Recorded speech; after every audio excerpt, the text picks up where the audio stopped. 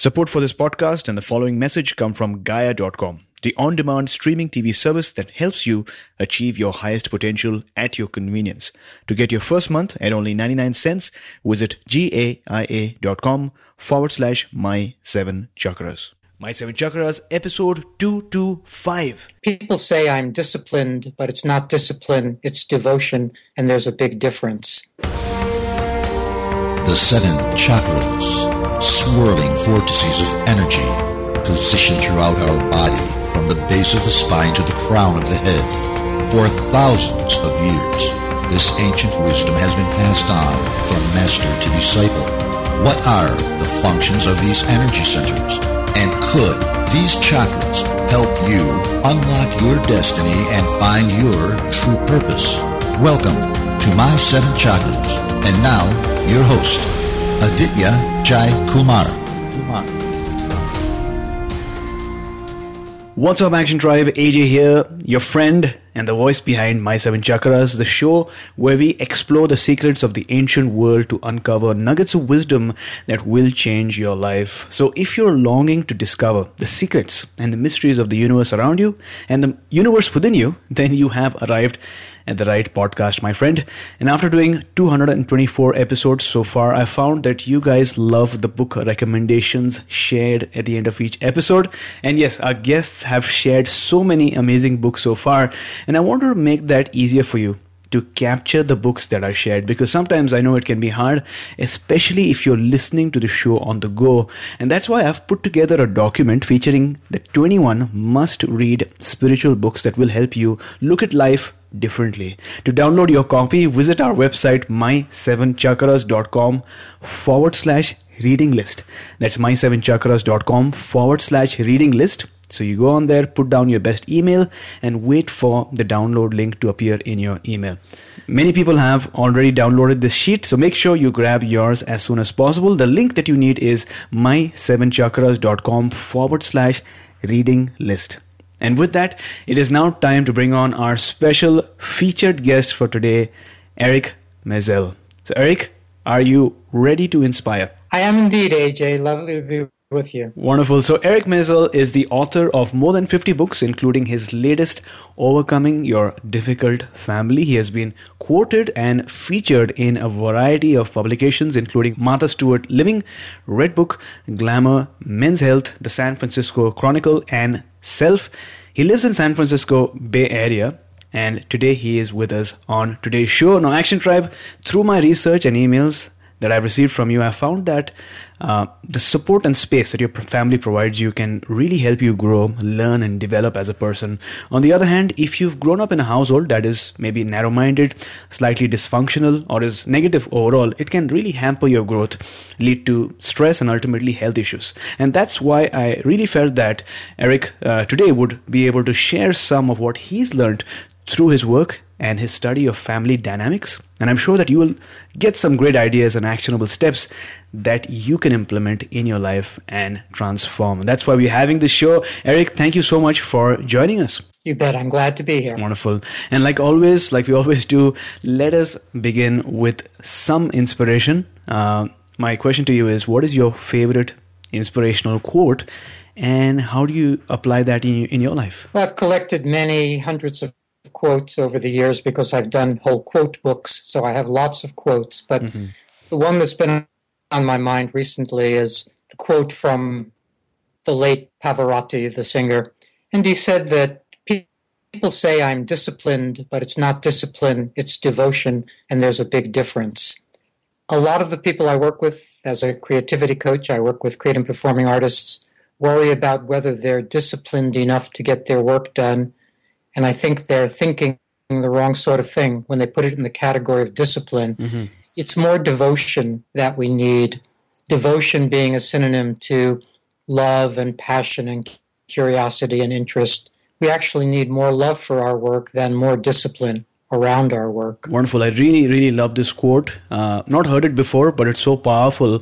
The difference, Action Tribe, between discipline and devotion. And to me, when I hear devotion, it's more like inbound, right? It's driven not by an external force, for you to want to get somewhere, but it's driven by, like Eric shared, the love that comes from within and the curiosity that stems from within. And if you have that curiosity and love, and that devotion overall, then no matter what goal you have, whether it's music or whether it's studies or business, I'm sure the journey is going to be much more smoother and you'll get there with less friction. So thanks a lot for sharing that wonderful, wonderful quote with us.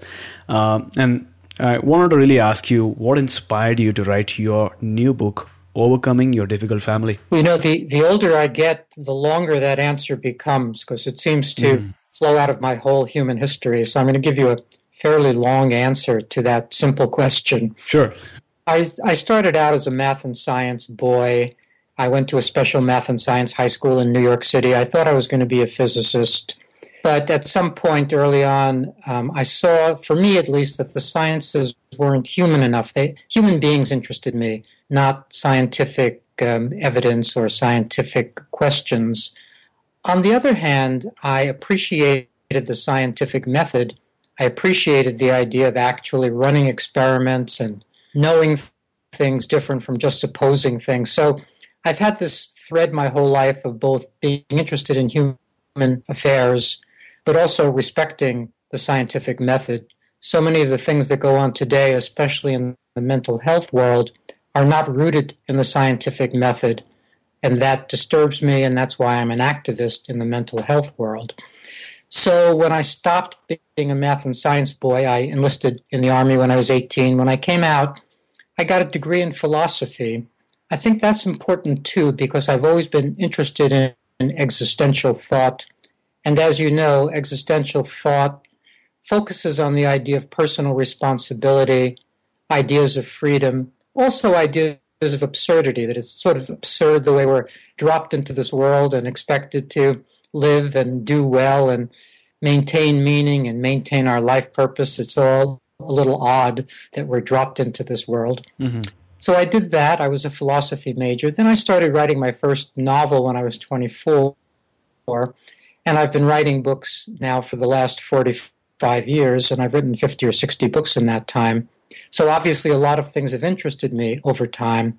In my early 30s, I retooled from being a writer to being a family therapist. I trained to be a family therapist, and that's what I did. I worked with particularly artist families, which is hard work, and then especially with artist couples, which is also hard work.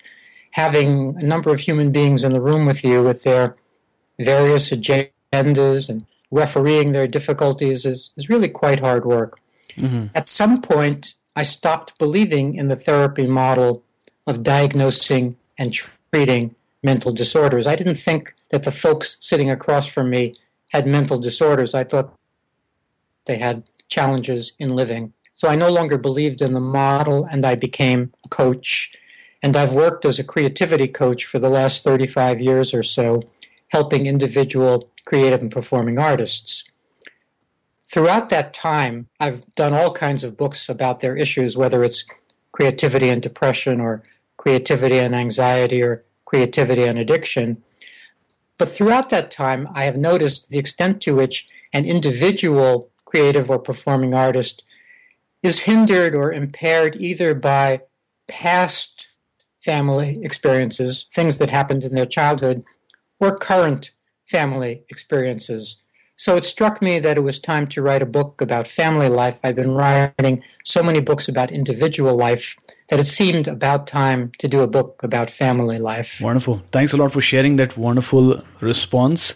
Now, you mentioned that the first novel you wrote when you were 24, and then you started writing more books until I believe the age of 30, when you became a family therapist working with artist families. So why artist families? When I was in training as a family therapist, I was at a very interesting transpersonal counseling center in San Francisco, where I was allowed the latitude to create an evenings of presenters.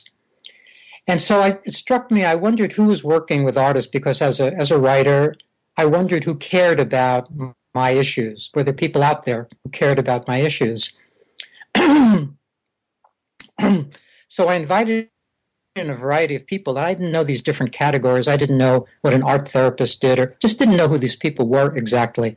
And what I learned after bringing in all of these presenters was that no one seemed to be focusing on the issues of creative folks, the special issues that we experience, whether they're issues around depression and anxiety and addiction, or whether they're marketplace issues, or whether they're resistance and blockage to doing the work. So it struck me, on the one hand, that this would be an excellent niche, just from a marketing standpoint. It was a great niche to be working with a population that other folks were not working with, but also it just really interested me. My issues and the issues of my fellow creatives interested me, and I wanted to work with creative families. Got it.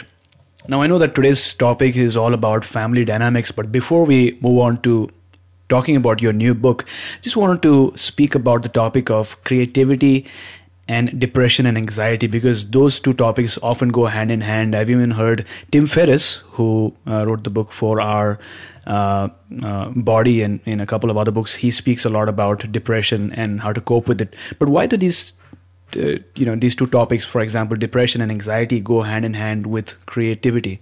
I need to provide a pretty elaborate answer. First of all, I don't believe that depression is a breakage in the plumbing, that it's a pseudo-medical problem. I think it's old-fashioned despair and not a pseudo-medical or biological problem. The current paradigm makes believe that it's a biological problem that's best treated with chemicals. And so that's the predominant paradigm, and that's what most people believe. When they hear the word depression, they think that something broke and that they need medication for it. So I don't take that position, so I need to start there. I think that the reason that existential despair threads through a creative person's life is that it's hard to sustain meaning and hard to keep believing that what you're doing matters as a creative person. First of all, it's hard to have your products wanted in the marketplace, so that's depressing. But also, there's that basic question of, is another photograph needed? Is another poem needed? Is anything needed of that sort? And I think creative people struggle. On a given day, they believe that the poem that they want to put into the world is very important. And then the next day they wonder, why bother? Why bother when they could be doing a different kind of work, maybe a, so to speak, bigger kind of work in the world, a more activist kind of work than sitting there and writing another poem.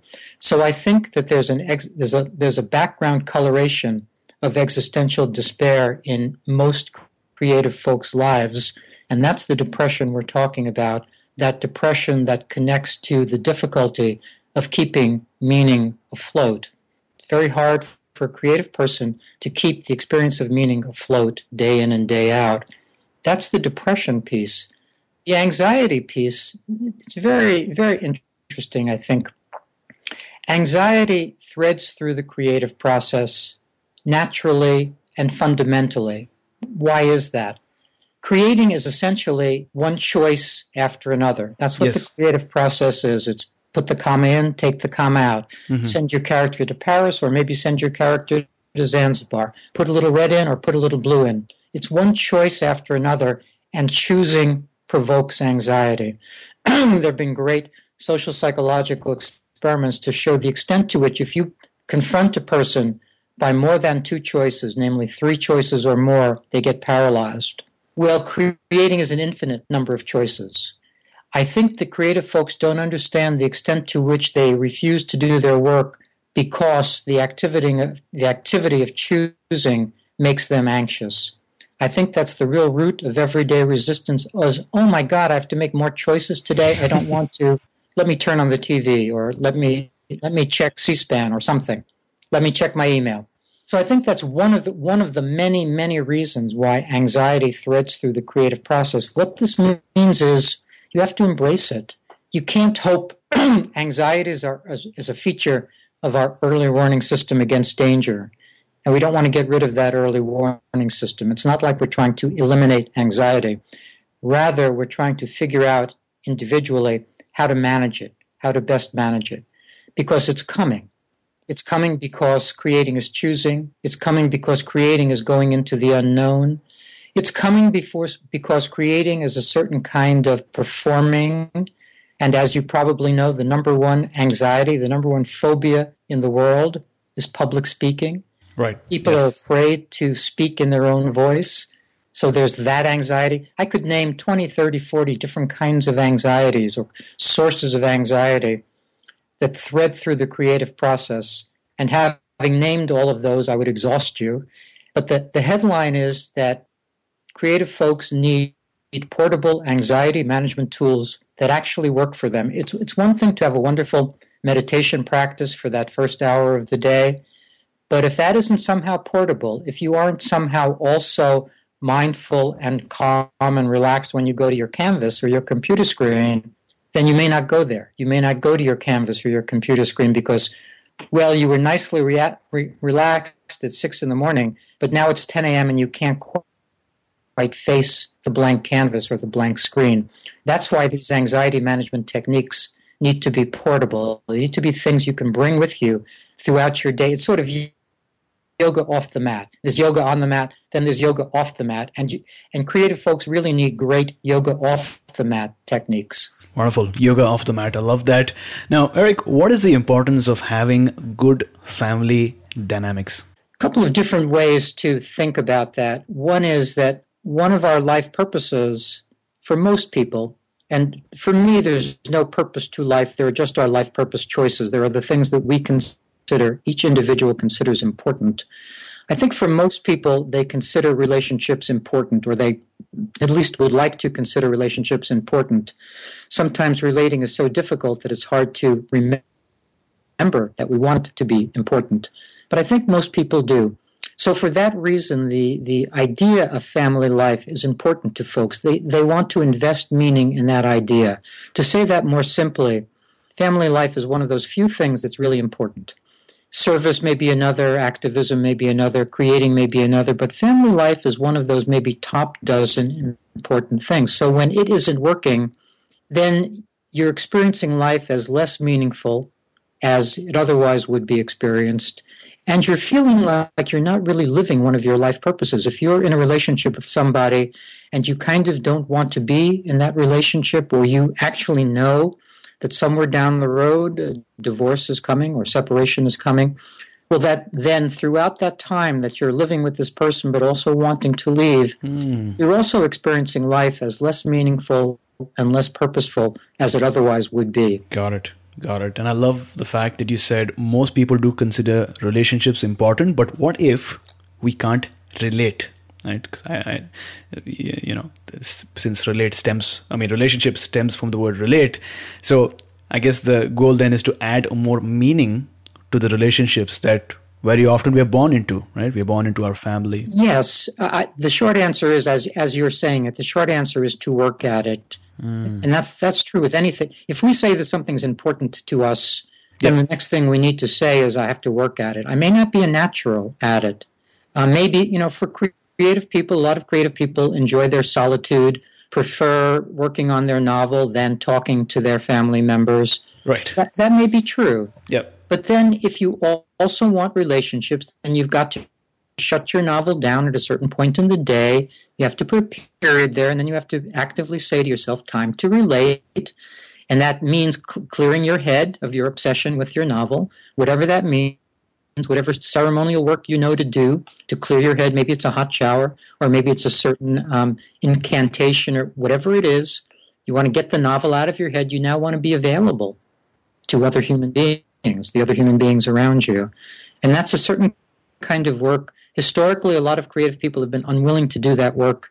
They end up a little too narcissistic, a little too grandiose, a little too involved in their own work, and then also ultimately too cold and alone. And they find themselves alone. They may do great. Van Gogh's a great example of someone who did great work, but also found himself too alone, ultimately committed suicide, not because he wasn't painting well. He was painting well, but the rest of life wasn't working. No, really quickly, I see two scenarios that might occur. So in one case, a person might be in a family where he or she knows that there is some dysfunction, something is wrong, I need to work towards it. But sometimes you're in a family and you assume that is the normal, right? So it becomes your new normal. So you're not even aware that this is not how a family with good dynamics is. So just for us to get a better understanding, what are some characteristics or signs of a family that has good dynamics? Anything to share there? Well, let me start the other way around, because it's an interesting point. So Jung created the concept of blind spots, and I think it's a very smart concept. I think we're often surprised by how we can miss noticing the things that are right in front of us, including the things going on in our own household. I think you're very right there. And that's why, I present 8 skills in the book, and several of them, clarity and awareness especially, are skills that I'm suggesting for exactly this reason, that we need to patiently, and I would say ceremonially, and by that I mean just sort of solemnly sit with ourselves and try to gain as much clarity and awareness about what's going on as is possible. Because I think, I agree with you that one of the bottom line dynamics in families is not noticing what's going on. So I think that that's one of the tasks, challenges of human life, is to gain clarity and awareness by deciding that clarity and awareness are good things. There are reasons why we have defenses like denial and blind spots and all kinds of other defenses. There are reasons, and that is we don't want to know what's going on. If we learned what was going on, we might have to make big changes in our life. We might have to leave the family. We might have to protect ourselves. We might have to do X, Y, and Z. Often we know that that's what would happen if we really noticed. Therefore, we defensively refuse to notice. That's why another couple of the skills are courage and strength, because I think it takes courage to be less defensive than we usually are. So that's a long-winded way of saying I think we need these 8 skills to do the kind of work you suggest, to even know what's going on.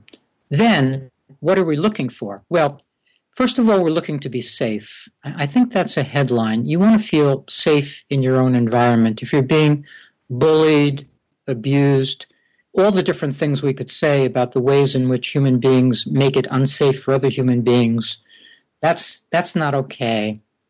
You have to realize it's not okay. You don't want it to be your problem. You don't want to try to figure out, and for a young person, this is hard to do. You don't want to try to figure out how you caused the other person to be bullying you. That's their issue. That's their problem. It's not your problem. It's your problem in the sense that you're being bullied, but you didn't cause it.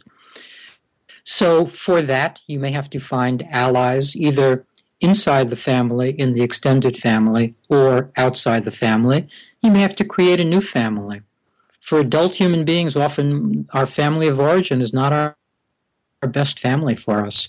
And we have to create a family out of friends and peers and colleagues and like-minded folks and what have you, and maybe keep our distance from family members who are not okay. So, A, safety first. B, you want a basic amount of respect. That's different from being bullied or what have you, but you don't, when somebody first greets you in your family, you don't want the first thing that they say to be some sort of veiled or overt criticism. Right. You don't want to be living a life where you're just being criticized. You want to be respected more than that. So that's something that in a healthy family, there's lots of respect. And then the third is you want there to be some love in your family. We have this 1,000-year mythology around romantic love and the troubadours singing songs about love, and we act as if love is a given, but it isn't. I think most families are relatively loveless.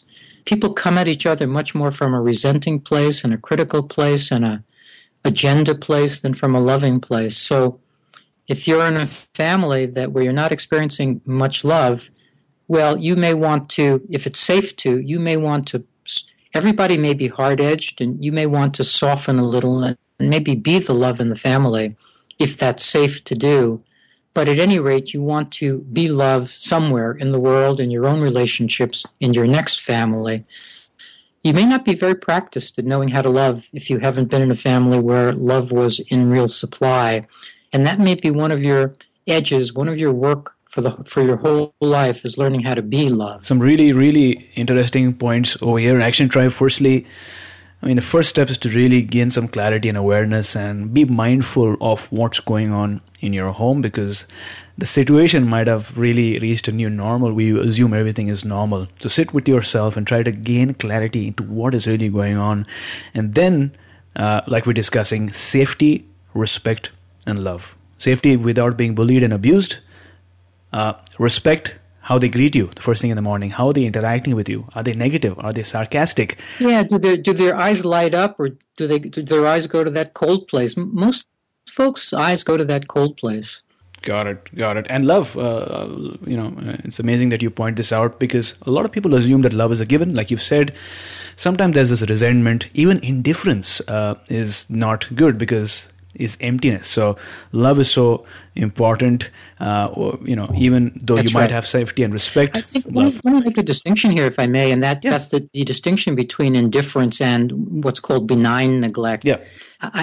I think it's wonderful for a child growing up if his parents are not too intrusive. That is, if there's enough benign neglect so that you can have your independent life and your independent feeling and your feelings and your independent thoughts. That's a great thing. That's different from indifference.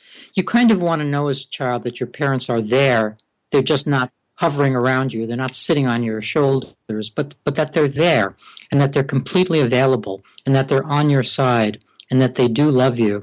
So I think that there's an interesting distinction and dynamic difference between indifference and benign neglect. I think there are a lot of intrusive families that sort of look loving, but they're not really loving. They're more intrusive than loving.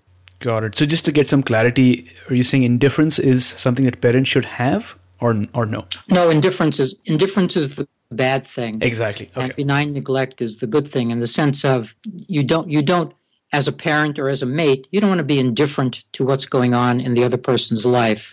You just don't want to be intrusive. You want to give them space, but you want to care. Yeah, absolutely. That's what I read somewhere online. The opposite of love is not hate, it's indifference, because that's really bad.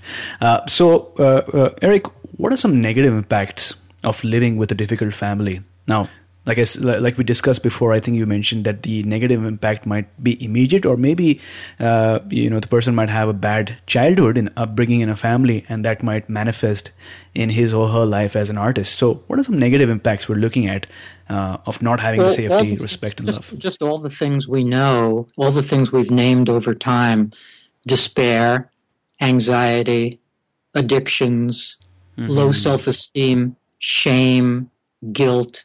Just all the things that we've named for the last 100 years are typical results of growing up in a difficult or dysfunctional family. Absolutely. And as you speak about these challenges, what comes to my mind is, the fish bowl of goldfish. You have a goldfish at home, and to a child, that's the only environment the child knows. The child does not know the entire world, does not know how it is happening in different families. That's the family is the world to the child. And so if the water is negative, if the water is not empowering, if there's no love, it'll affect the goldfish in the end, and that reflects in the future as well. That's right. I think, though, that nowadays all children are seeing other families, other styles, whether it's on social media or television or out in the world. So I think that let me give you my model of personality so I can connect this point up. I think we come into the world with what I call original personality. That is, each human being is already different at birth. Psychology pays no attention to this. It has no way to think about original personality. It sort of claims that everybody starts from the same place, which isn't true. If you've had kittens or puppies or kids, you know that every creature is already itself the second it's born, with its own idiosyncrasies. So there's original personality. Then there's what I call formed personality, and that's sort of the way we accrete over time, the way we become our repetitive, sort of cemented self. And then the third part I call available personality, and that's our remaining freedom, sort of the existential idea of freedom, our remaining freedom to be the person we want to be. I think even kids have available personality. That is, even as they're being formed in the crucible of their family, some percentage, you can almost think of it as a quantity, some quantity of freedom remains for them to take action on their own behalf. So I'm hoping that whoever is the reader of this book or listening to us has enough available personality left to make whatever changes he or she deems necessary. Got it. I love how you explained that. Original personality, formed personality, and available personality. So, Eric, what are some skills or tools that you talk about in the book that can help a person overcome this difficult situation? Well, I present lots of ceremonies and tactics and strategies throughout the book. There isn't one kind of headline strategy. Rather, there are things to try. For instance, let's say you grow up in one of these anxious families where everybody is a little bit on edge and anxious, and you notice, and maybe this is also, parenthetically, maybe this is a feature of everybody's original personality in that family. Maybe every family member was born a little anxious, you included. No one knows if this is true or not. But what this means is anxiety is going to be an issue for you by virtue of the way your family makes you anxious and by virtue of your own anxiety. Therefore, you really need some calming tactics. I've presented all kinds of anxiety management tactics in different books. In this one, the one that I like, a very simple one, I think it's very powerful. And that's the ceremony of getting a snow globe and shaking it up. And then as the snow settles, experiencing yourself as settling. That is, using the visual representation of the snow settling in that snow globe as a kind of way of allowing yourself to settle. Again, a simple thing, not a gigantic idea, but I don't scorn tactics of that sort. I think we have to actually, in our daily life, not just know about things to try, but actually do them. That's why I'm big on the idea of practice, especially for creative people. I think every creative person needs a morning creativity practice, or else he or she probably won't get her work done. Mm-hmm. So I believe in the idea of practice, of doing things on a daily basis. I believe in the idea of a morning life purpose check-in, just like a minute, where you kind of go over your life purpose choices, where you kind of remind yourself about what's important to you, right. And then you figure out how you're going to get some of those things onto your daily to-do list. Because even if we know what our life purposes are, often we don't get to live them. Often we're just running errands and dealing with our daily responsibilities. So true. So this is all by way of saying what I'm presenting in the book are things to try, things like daily practices, things like certain kinds of tactics and ceremonies and strategies. These are the things I think we need to do in order to deal with the challenges we face. Wonderful. I love the ceremony that you recommended to us. In fact, a couple of weeks back, I attended a workshop where they were teaching heart imagery. And what I learned is visualization is one of the most powerful ways of healing and transformation from thousands of years. But what you have done is you've made that visualization even more easier by suggesting that a person gets this snow globe. And, whenever they're feeling, they're not calm or a little bit anxious, they just shake it up, look at the snow globe, and as the snowflakes settle down, they just have to visualize themselves also settling down gradually and slowly as the snowflakes settle onto the ground within that wonderful globe. So love that technique. Thanks a lot for sharing that with us. Yeah, and I believe in visualization of all sorts. As you maybe know, visualization started in Northern California at a certain hospital where it occurred to someone to have cancer patients visualize their healthy cells defeating their unhealthy cells. So that, of course, visualization is thousands of years old, but our current versions of it come from that Northern California moment. And I've studied visualizing, and I'm actually working on a book with 40 interesting visualizations that flow from the metaphor of our mind as a certain kind of room that we get to decorate. And I think it's really pretty interesting. But at any rate, this is a long-winded addition to your response, and that is, I think it's very important to carve out some time, sit calmly, and engage in these kinds of visualizations, because I think cognitive work alone, that is changing our talk, which is very important, changing our talk is not quite enough. We need some additional methods to make the changes we need to make. And one of those additional methods is visualizing. Got it. Now, in your book, you also talk about some of the common types of dysfunctional families that you've seen over the years, right? So could you give us a better idea of some of the different types of dysfunctional families that you've seen in your work? Sure, and the headline, the place I need to start is that, of course, no family is perfectly one of these things. All families are blended and made up of different kinds of dysfunctions and challenges. But I thought it would be useful to create these 10 categories just to help people maybe think about what the main flavor of their own family might have been or might currently be. So the first family are sad and anxious families. I think this may be one of the predominant families, because if you look at the epidemic of what's called clinical depression and the epidemic of what's called generalized anxiety disorder, if you take those two things together, that must mean that there are lots of households with folks who are suffering from despair and anxiety. So that's one family type.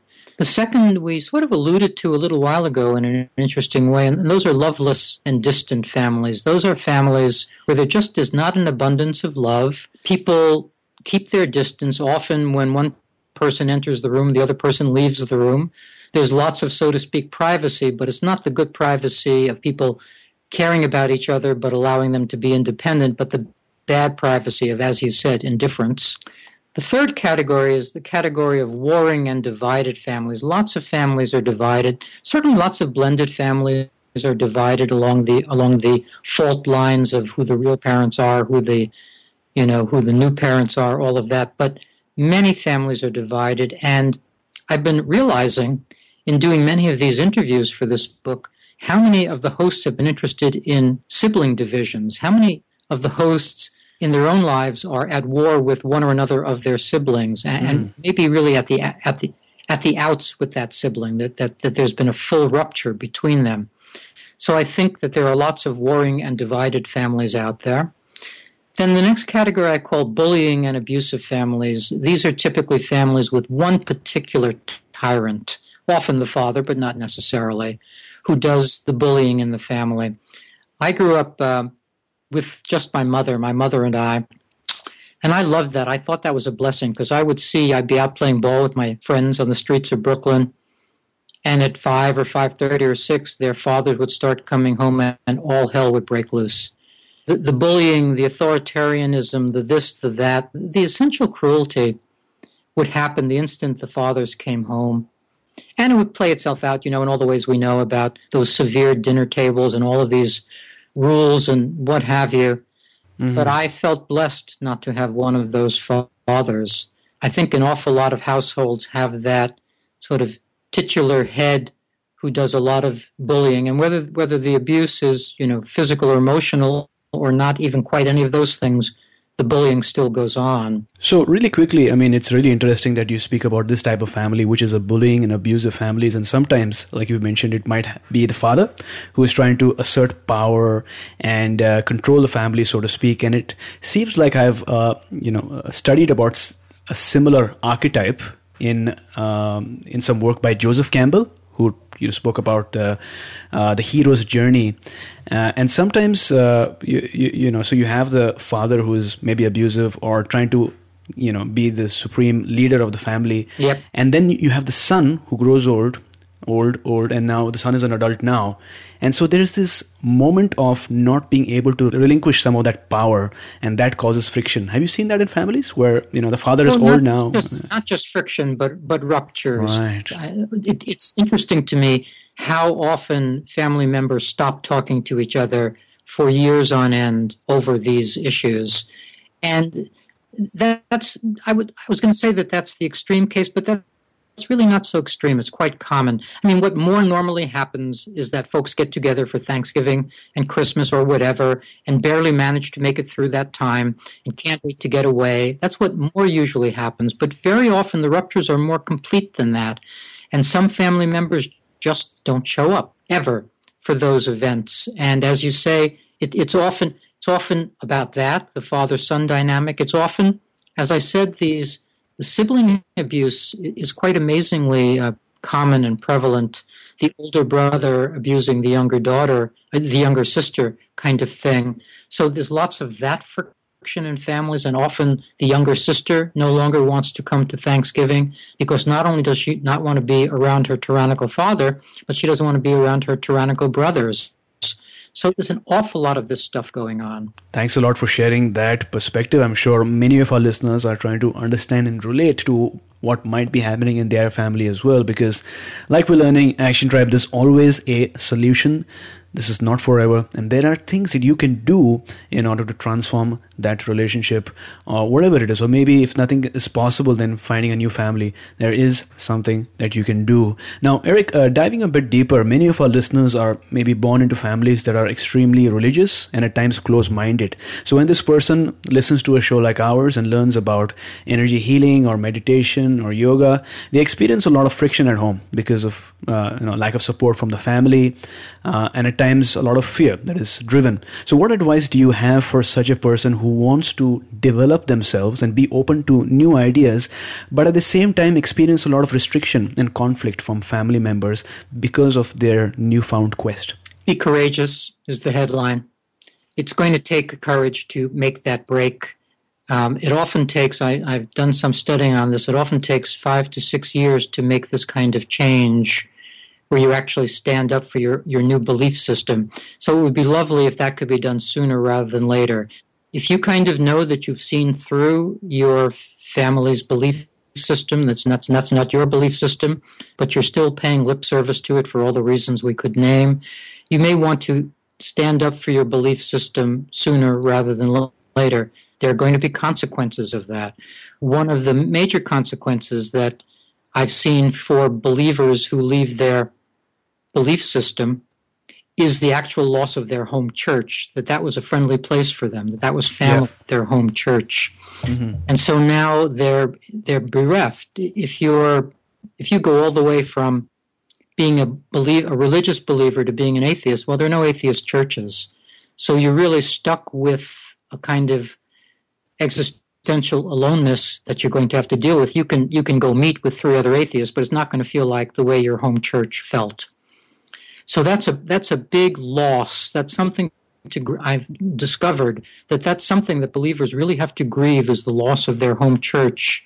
Once they decide that they no longer believe and that they can't go through those motions because those motions are no longer authentic to them, then they're going to have to grieve the loss of their home church. But I'm guessing the goal over here is not to repress these emotions, right? Because pent-up emotions can ultimately lead to some sort of stress, anxiety, or even health issues. So the goal is to not wait for that many years, and if possible, release those emotions, express your feelings and thoughts. That is the goal. There's no easy answer here. The answer must not be. Let's switch the issue slightly. Let's say that you're gay, you know it, and you're in a gay unfriendly household. Mm-hmm. You can't repress that to the end of time and be healthy. It will not work. We know that will not work.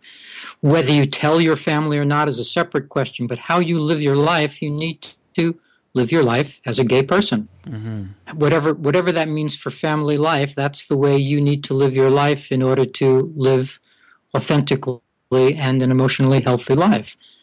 No one in their right mind is going to say that's easy. It's just the better way than living the repressed way. The repressed way leads to more suicidality, more physical ailments, as you mentioned, more darkness, more self-loathing, more disappointment, more of everything negative. So even though stepping out and being independent and free and brave is not easy, that's what's necessary. Mm-hmm. Now, let's move on to another member of the family. What advice do you have for mothers who are struggling with their ever-changing and unpredictable relationship with their kids, especially if the kid has just become a teenager, which I'm sure is a difficult period to manage in the household? So what advice do you have for such mothers or parents? It's a huge question. I'm the editor for Parent Resources at a huge website called madinamerica.com. Mm-hmm. So I'm very familiar with the question. One of the pressures nowadays is a pressure that my parents didn't experience, your parents didn't experience, and that's the pressure to have their child receive a mental disorder diagnosis, mm-hmm. whether it's ADHD or ODD, oppositional defiant disorder, or childhood depression, or some childhood anxiety disorder, something. There's tremendous pressure on parents when their child either acts out in some ways or shows some distress in some ways, there's pressure from the media, but especially from school and especially from peers, for the child to be sent to a certain kind of specialist, a psychiatrist, and receive a diagnosis and be put on chemicals. These are not medications because there's no actual illness, but these are chemicals with powerful effects. So headline number one is, if you're a parent with a child who's in trouble, try to step back from that and not leap to the diagnosis and treatment place, but rather, I hope that you can visit a site like Mad in America and look at our various resources that come from the different perspective. Our perspective has three names. It's called either critical psychology, critical psychiatry, or anti-psychiatry. The movement has three different names. But that would be step one, would be to not rush to the diagnosis and chemical place. Step two would be to see if you can cooperate or collaborate with your child. Typically, parenting is a top-down thing. We make demands, we set rules and limits, we try to provide, either call them punishments or consequences, but typically it's a top-down maneuver. And very rarely does a parent sit with a child and ask the question, what might work best here? What might help? Or even, what's going on here? Very rarely will a parent sit down with a child of any age, whether the child is 7 or 14, what's going on here? With a period, I mean, it's a question mark, but what I mean by a period is not rushing on to trying to solve something or put words in your child's mouth, but leaving a lot of spaciousness there for your child to actually think, for your child to feel safe to think about the question, safe that whatever answer he or she gives isn't going to be immediately problem solved or discounted. So to repeat that headline, ask your child what's going on, give your child the space to really respond, and then ask the question, what might help? Often we don't, as a parent, we don't want to ask that question because we know what might help is maybe my child's going to say, well, you and dad need a divorce. You're always yelling. So often we don't ask the question, what might help, because we're afraid of the answer. But if we're a responsible, honorable parent, we want to ask the question, what might help? Love that response. I'm getting two main ideas. Firstly is to not immediately be in a rush and listen to the different forces that are coming from multiple directions and telling the parents to send their kids to specialists who then give them chemicals that often do more damage than good. So, take some time, take multiple opinions. And the next thing is to really move away from the top-down approach that has been used historically to a more collaborative, team-based lateral approach where you give your child a space, some ownership, so that the child is able to think, comprehend, and then come up with solutions themselves, which will lead to a better response in so many cases, as you're sharing. So thanks a lot for those tips. Now, you talk about the 8 strategies in your book that a person can use to deal with difficult family members or relatives, and we've spoken about some of them. Is there anything that you would like to share, some other strategy maybe that our listeners can take benefit of? Well, nothing in particular comes to mind, but I think I'll share one idea, and that I like the idea of a life purpose icon. That is an image that an individual creates for herself that represents sort of how she wants to be in life. Religions have always used those icons, whether it's the Christian cross or the Jewish Star of David, and those icons are powerful for people who believe in those things. But individuals typically don't think to create their own kind of symbol of strength like that.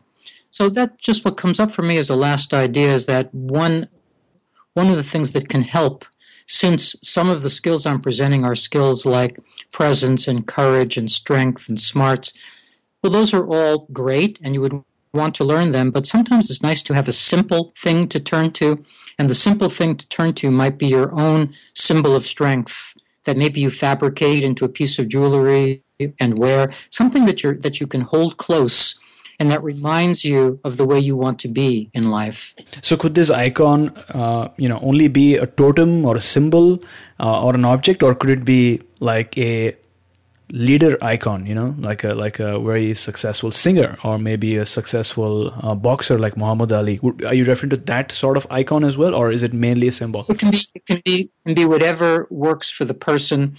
I've had, when people think about what their life purpose icon might be, everything under the sun has come up. I'll give you a quick example. Yeah. I was doing an interview on television, and the interviewer couldn't make it, so the weather person did the interview instead of the, so to speak, real interviewer. And we were talking about this idea about life purpose icons, and this was a weather person. Yeah. And instantly she said lightning bolt. That just came up to her as the life purpose image that would work for her to hold her life in one encapsulated image.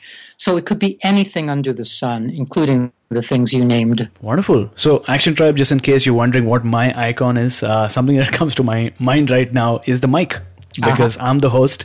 And so this represents multiple things. Firstly, it represents my ability to express my voice, yes, without any hesitation or friction. But the other thing is also to express myself metaphorically of who I am, my identity, and my identity that is expressing itself in so many different ways as I am exposed to different ideas from amazing guests like yourself, and how I'm able to transcend my physical limitations. Exactly. So, isn't that interesting? As I say, I find that people come up with their image, or their image comes up for them like almost instantly. I find that very interesting, that all of us are so close to knowing something, and yet because we don't take the time, or we're not helped to do this work, then we don't end up with the results we could have if only we were a little helped to do this work. Now, I love that we're speaking about the concept of life purpose here, and I know that you've written an entire book on that. I believe it's the Life Purpose Bootcamp, which I look forward to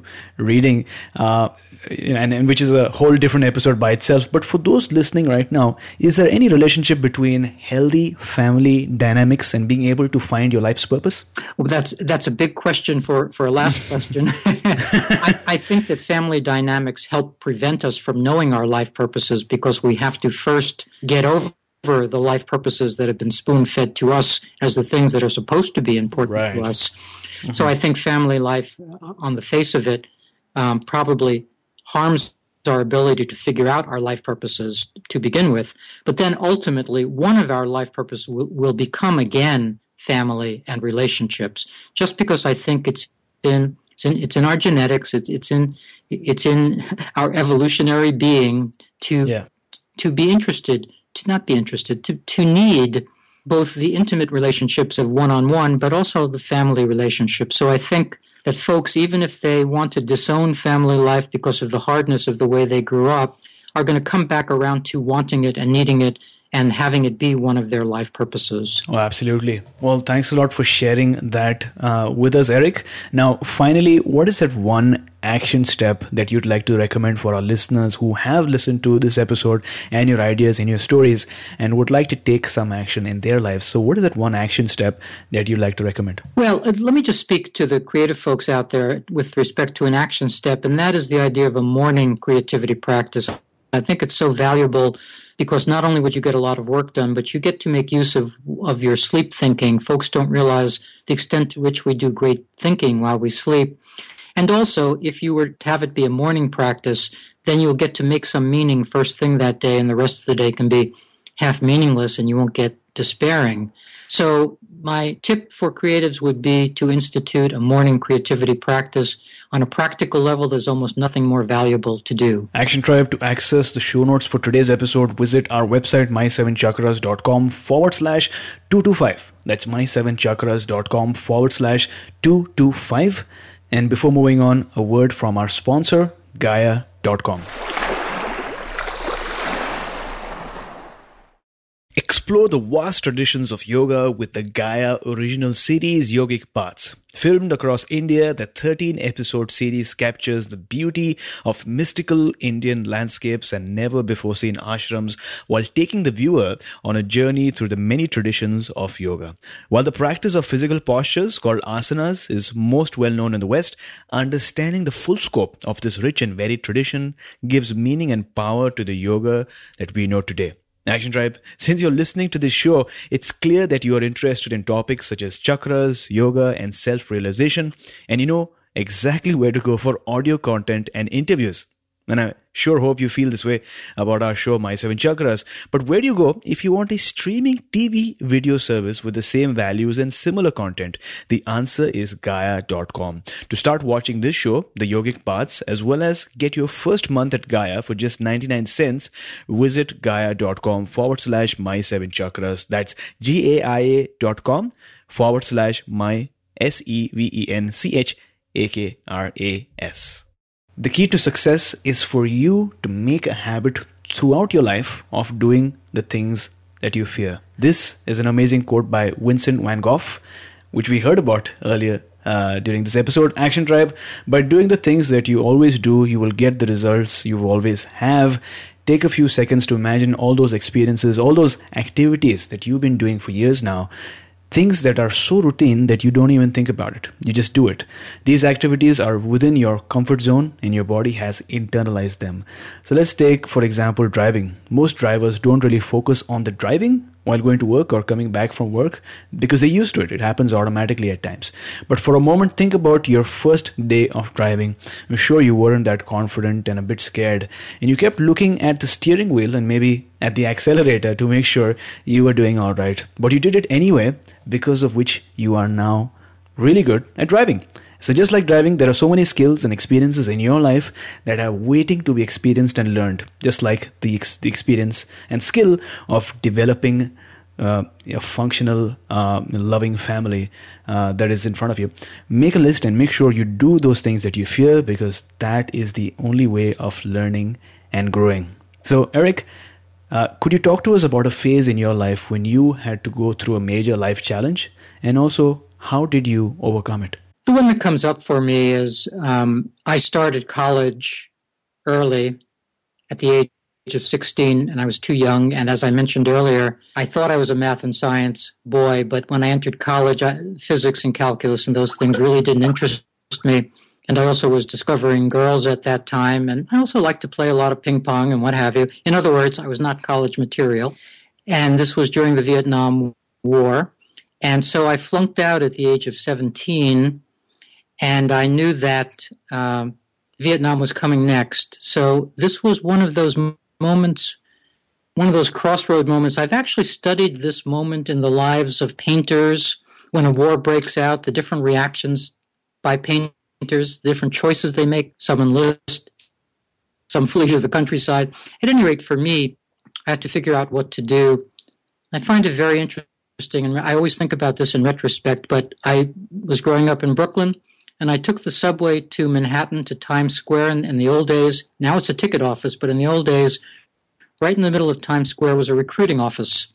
And I walked into the recruiting office, and I enlisted in the Army. But because of my math and science background, I had the following realization that I couldn't be in two places at the same time. So I enlisted to go to Korea, believing that I couldn't be in Korea and in Vietnam at the same moment. And ultimately, this worked out. For a boy, this is a little odd to say because of all of the darkness of war, but for a boy of 18, those toys, those weapons are very exciting and interesting. And so for me, it was actually an excellent experience.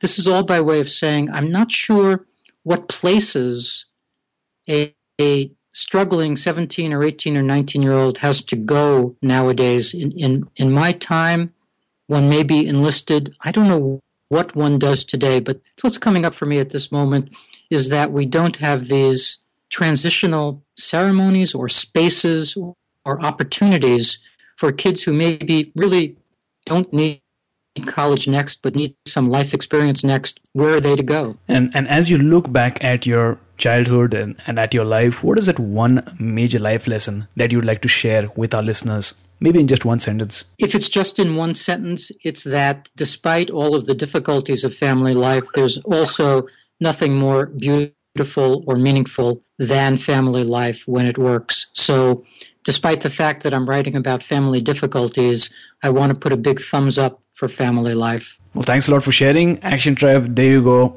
Despite the challenges, or the issues that you might be having with your family, it's worth the work. It's worth you taking action towards improving or enhancing the quality of your family life, because you are born into that family. And once you have a thriving family, that can actually help you towards transcending, evolving, or finding your life purpose.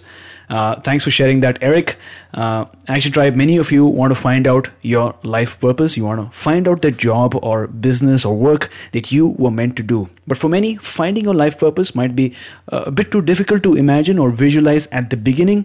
So don't worry, start small, start right where you are, because as soon as you take those initial few steps, you will feel a difference in energy and enthusiasm that will ultimately carry you forward on this new quest of yours. Practice gratitude for the small things in life.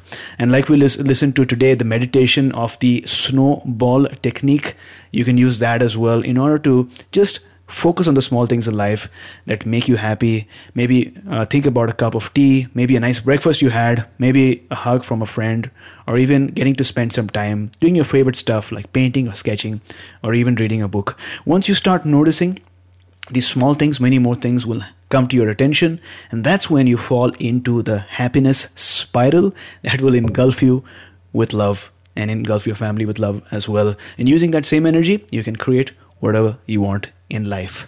And as William Morris once said, the secret of happiness lies in taking a genuine interest in all the details of daily life and in elevating them to art. So Eric, as on today, what is your life's calling? I can say it simply now. It's taken me a long time to be able to say it simply, but it's to be of help. It's really that simple. I had more grandiose and narcissistic desires as a young person, but now it's really just to be of help to all of the people out there who are struggling. Love that. And we have now arrived at the last round for today, and this round is called the Wisdom Round, which contains 4 questions so that our listeners can get some actionable steps that they can use to change their life. So Eric, what is one piece of advice, in fact the best piece of advice that someone has ever given you? It's a funny one, but when I was a philosophy major, I turned in a paper to a philosophy class, and the philosophy professor said, "You should be in psychology." So that's what comes up for me, is in that split second, I realized that the abstractness of philosophy was as little interesting to me as the kind of the abstractness of science had been, that neither philosophy nor science were my true places, but that psychology was. Mm-hmm. So amazing. Name a personal habit that keeps you going.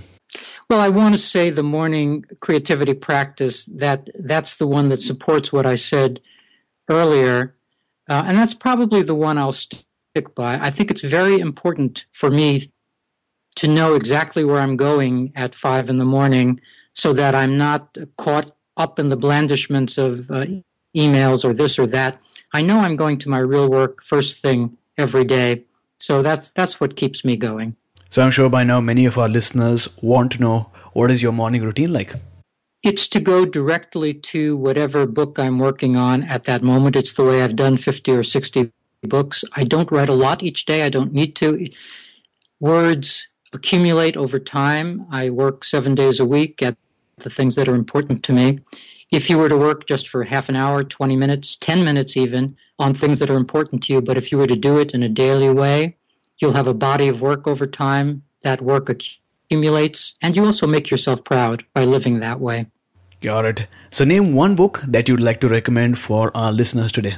I grew up in the existential tradition, which means that authors like Dostoevsky and Kafka and Orwell and Camus were the important ones for me. If I were to name one book, it would be Camus' The Plague, which is an allegory about World War II, but I think it also speaks to our current world situation and political climate in a beautiful way. So Action Tribe, I know how much you love our book recommendations, and I know that many of you get these books as soon as you hear them shared on our show. And that's why Audible.com is offering Action Tribe one free audiobook download with a free 30-day trial so that you can get to check out this service. In case you don't know, Audible has over 180,000 titles to choose from for various devices, including bestsellers like The Chakra System by Anadia Judith, Autobiography of a Yogi by Paramahansa Yogananda, and A New Earth by Eckhart Tolle.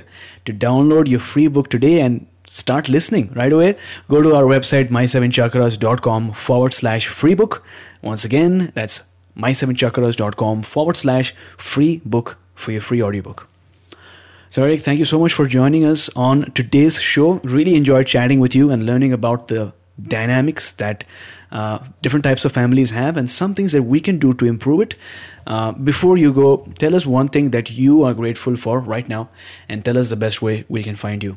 The grateful is easy. We have new twin 10-month-old granddaughters that I babysit 4 days a week, and they are the most fun in the world, so I'm grateful for that. And reaching me, the best way is to come to my main site, which is ericmaisel.com, ericmaisel.com, or you can write me directly at ericmaisel@hotmail.com. Wonderful. We'll definitely have these links up in the show note. Eric, thank you so much for coming on our show, talking to us about family dynamics. I'm sure many of our listeners are going to get your book as well. We'll have the link in the show notes, and also taking us one step closer to a human revolution. Thank you so much for having me. You were listening to My Seven Chakras. Go to mysevenchakras.com. Download your free gift, get inspired, and take action. Transform your life today.